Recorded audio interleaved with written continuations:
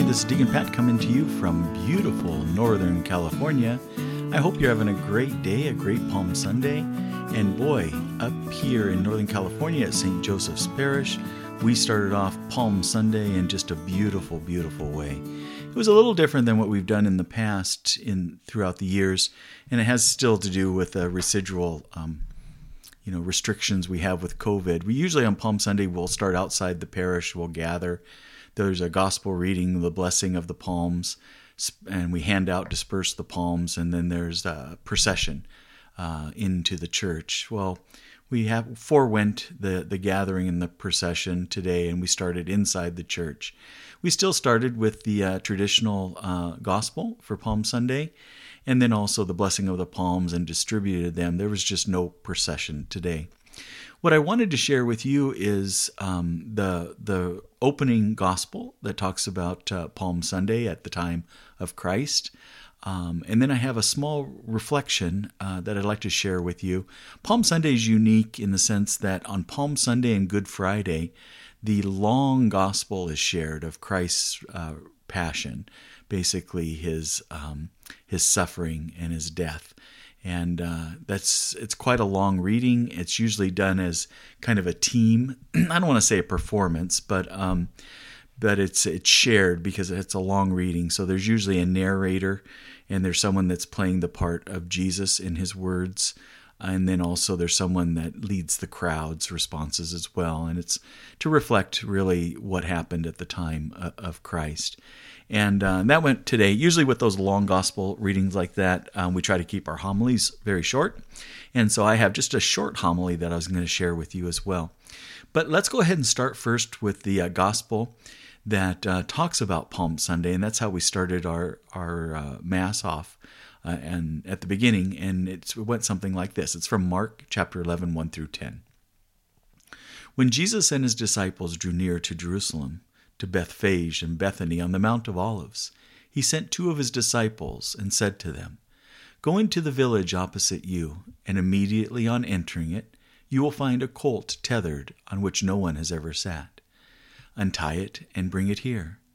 If anyone should say to you, 'Why are you doing this?' reply, 'The master has need of it, and will send it back here at once.'" So they went off and found a colt tethered at the gate outside on the street, and they untied it. Some of the bystanders said to them, "What are you doing untying the colt?" They answered them just as Jesus had told them to, and they permitted them to do it.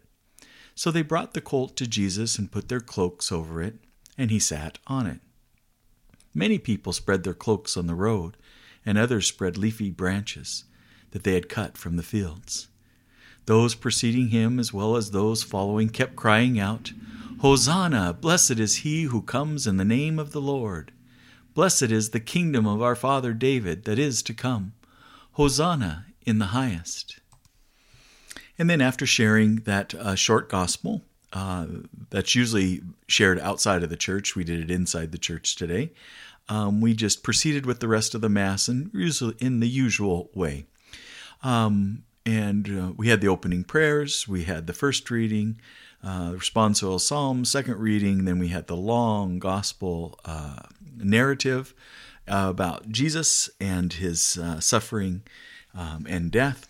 And then we jumped right into, I had this short reflection. It's a homily, but for us, we're going to call it a reflection to help us really have something to think about during this Holy Week. So let me jump right in and share it with you. In the gospel proclaimed today, we have followed Jesus from the praises of Palm Sunday through his passion, his suffering, and ultimately his death. For us Catholics, this week, Holy Week, continues the story of what we are and who we are as a people. This week is the most holy week of the year. And beginning this week, today is Palm Sunday, where we celebrate that first joy of the Lenten season. We celebrate our Lord's triumphant entrance into Jerusalem, where he was welcomed by crowds worshiping him and laying down palm leaves in the street before him. In a few days we'll arrive at Holy Thursday, the most complex and profound of all religious observances, with exception only to Easter. Holy Thursday celebrates, as instituted by Christ himself, that of the Holy Eucharist and of the priesthood. His Last Supper with the disciples and the celebration of Passover. He is the self-offered Passover victim. Every ordained priest to this day presents the same sacrifice by Christ's authority and command in exactly the same way.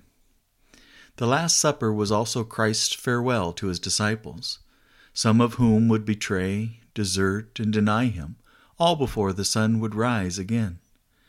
Then, following Holy Thursday, is Good Friday, when the entire church fixes her gaze on the cross at Calvary.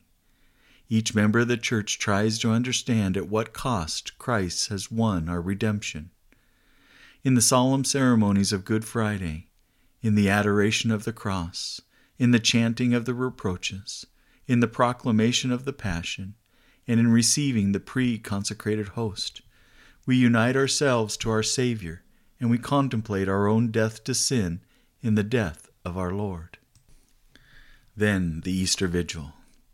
The vigil held at night signifies Christ's passion from the dead to the living by the liturgy that begins in darkness, representing sin and death, and is enlightened by the fire and the Easter candle, the light of Christ.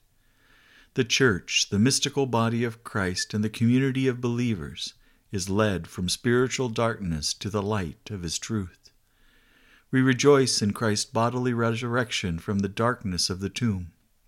We pray for our passage from death into eternal life, from sin into grace, from the weariness and infirmity of old age to the freshness and vigor of youth, from the anguish of the cross to peace and unity with God, and from this sinful world unto the Father in heaven. As we now begin Holy Week, it is a time for deep and sincere reflection on who we are, on our current relationship with Christ, and a time to embrace Christ's passion. Everything we are as Catholics rests upon this week. The week that includes Christ's passion, his death, and ultimately his resurrection. It is a time for us to embrace our own passion, our own sorrows, our own troubles, our own crosses, and to die to the sinfulness of our lives. That sinfulness that all too often is rooted in greed, pride, lust, and envy. If not done already this Lent, it is a time for confession, a time to be freed from the shackles of sin. It is a time to unite our lives with Christ. It is a time to be resurrected with Christ, to be spiritually resurrected anew, awakened to his joy, his freedom, his power, and his love. His life is to become our life. His life is to become our life.